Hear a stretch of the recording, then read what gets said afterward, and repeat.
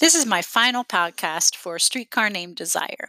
What I specifically want to talk about is this last scene of the play and how that perhaps fits in to the entirety of the play and the significance of poker as a dominant symbol. Now, I want to point out that there are a lot of symbols in this play. If you recall in my first podcast, I said that Williams created this idea called poetic realism. His belief that if you put objects on the stage frequently enough, that they would come to take on a symbolic meaning. So many of those symbols in this poetic realism, ordinary everyday objects, alcohol, light, bathing, cigarettes, clothing, all of these things become these motifs and symbols throughout A Streetcar Named Desire.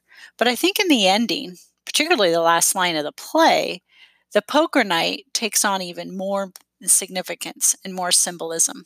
The last line of the play is said by Steve, Eunice's husband, Stanley's friend, who they frequently hang out with together and particularly play poker. The game is 7-card stud. It's the last line of the play. So what does that mean? Well, let's consider other things first. Blanche has left. Stella is sobbing at her departure. Stanley broke away from the poker table momentarily and tries to hold Stella, saying, now, honey, now. And Eunice had handed the baby to Stella. Stella's last words is she's crying out for her sister. But getting back to the ending in this last scene, scene 11, which opens with these guys playing poker, and this time it's the middle of the day. It's the day when Blanche is getting ready to leave because Stella had called the doctor because Blanche has clearly taken a turn for the worse in her own breakdown. But let's go back to the poker night again, the original poker night, scene 3. As I mentioned to you before, so much is revealed in that scene. In scene 3, the original poker night, the men are gathered together, Stanley, Mitch, Steve, and Pablo, and Blanche and Stella come back from their evening out. It's an essential scene because Mitch and Blanche meet. She has a very significant line at the very end of scene 3 where she says, "Thank you for being so kind. I need kindness now." I think to the very end of the play, it's one of her most important lines in the play when she's taken away. Her last line is, "I've always relied on the kindness of strangers." So there's that kind of connection right there as well. But more importantly, in scene 3, so much is revealed about Stanley and Stella's relationship and their abuse. There are other motifs related to poker throughout the play. An important proclamation in scene 8 when Stanley is upset with Blanche and Stella. He calls them a pair of queens because Stella seems to be defending herself, defending Blanche. But Stanley points out, "I'm the king around here." In a game of poker, however, a pair would always beat a king, even though it seems like a higher card. But Stanley still has the upper hand. He pulls out the ticket to Laurel for Blanche's birthday, but more importantly, he exposes her past to her face, and as we later find out, to Mitch. And so everything begins falling apart for Blanche in that part. The last line of the play, the game is 7-card stud. If you know anything about poker, you play different types of games. So you could play 7-card stud, deuce is wild, which means 2s are wild. 7-card draw, which means you can actually exchange up to 3 cards for new cards. That's a draw. You can play 5-card draw, 5-card stud. But 7-card stud is probably the purest form of poker that there is. You have to deal with the hands. You have to play, more importantly, with the hands that you're given. And essentially, that's what Tennessee Williams is talking about. You have to deal with the hand that you're given. And for Stanley, Stella, Mitch, Steve, and Eunice, they all have the cards that they've been dealt with, and that's the hand that they have to play. There's a story that I once heard from a UD professor who came to speak at my class when I first started teaching AP literature, that Williams would often be found in the back of the theater at the end of the play. When the curtains closed, he would kind of be laughing to himself. It wasn't really loud, but it was noticeable enough for the people in the back of the theater. And they thought it was kind of odd that there was someone at the back of the theater laughing. They thought it was really rude because it's such a heavy and sad play, particularly if you're looking at the character Blanche and how she's been utterly destroyed by Stanley. And but in an interview, Tennessee Williams said, "What people don't get, I think, is Blanche got out. Blanche is not in Elysian Fields anymore, the land of the dead. She escaped. We don't know what's going to happen to Blanche, but she certainly seems to be able to put on this new persona with the doctor and kind of hold herself together. The straitjacket's not needed. And she says, I've always relied on the kindness of strangers.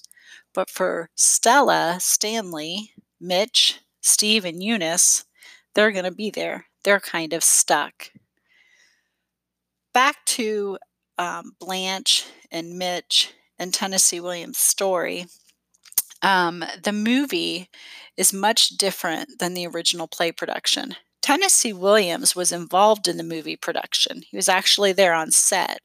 One of the things that we know, however, is that he had to fight the censors and the ratings for the movie. And two kind of battles that he lost with the production of the movie was one, Blanche's backstory. So in the movie production, when Blanche and Mitch are out on their date, she kind of talks about, her first husband, Alan, and she shares the story with him. But all she really reveals is that they were young and they were in love and that he committed suicide. It does not talk about the fact that she caught him with another man and that she essentially fell in love with this gay man. Williams was upset about that backstory not being present in the movie. In the development of Blanche's character, he always thought it was an important way of understanding her sexuality, that her first love and her first marriage was her fault, that he did not find her attractive. And there's so many different things to explore there as well, particularly Tennessee Williams as a gay playwright, and even changing his original name. If you read the bio link that I gave you, he was born Thomas Lanier, but when he changed his name to Tennessee Williams, it was when he fully embraced his identity and who he was. So he was pretty upset that that backstory of Blanche was taken out of the movie production. The second thing that the movie production changed was the ending. And this is what I think is probably even more significant, particularly if we look at the fate of the characters. In the movie production, Stella grabs the baby out of the bassinet, and she's seen, holding the baby, and she says she's heading up. She's going to run up to Eunice's and Steve's apartment. And she said, "We're never going back. We're never going to go back to him." Williams found this to be highly unrealistic, but the censors said that it would seem very irresponsible and inappropriate if the ending of the play suggested that Stanley and Stella were still going to be married because of the abuse and the future of the child. So those are two things that kind of change. And again, more importantly, with the movie, you don't have that last line. In the movie, they're still playing poker and that scene is set up. But in the movie, you don't have the last line of the play, "The game is 7 cards stud," which is still, again, so very, very highly symbolic. I saw an interview once with Billy Crystal, and he also talked about his own life. He looked back at his life and some of the difficulties that he had to face as an individual, the loss of a father at a very young age. And one of the things that he said is that really, you basically, life kind of hands you this game, this hand, this card, and you either play the hand or you fold. He was talking about how in his own life, he would never, let go of the difficulties and the troubles that he experienced because it would have had a profound impact on the person that he has become. But Tennessee Williams kind of takes a different turn, doesn't he? The game is 7 card stud, and he's basically saying that we have to play the hand that we're dealt with. We're kind of stuck with that. And again, with all his characters, you see who is stuck, but who also escapes. So I hope that helps you understand a little bit more of Streetcar. Again, I think there's some other really important symbols in the play. The paper lantern, the idea of light and dark, as I mentioned before. And I invite you to kind of look at those connections of those symbols with characters as you think back to the play and think about the overall meaning. But that explanation I wanted to provide for you because I think it's pretty significant in understanding perhaps what Williams had first conceived of in his play, The Poker Night.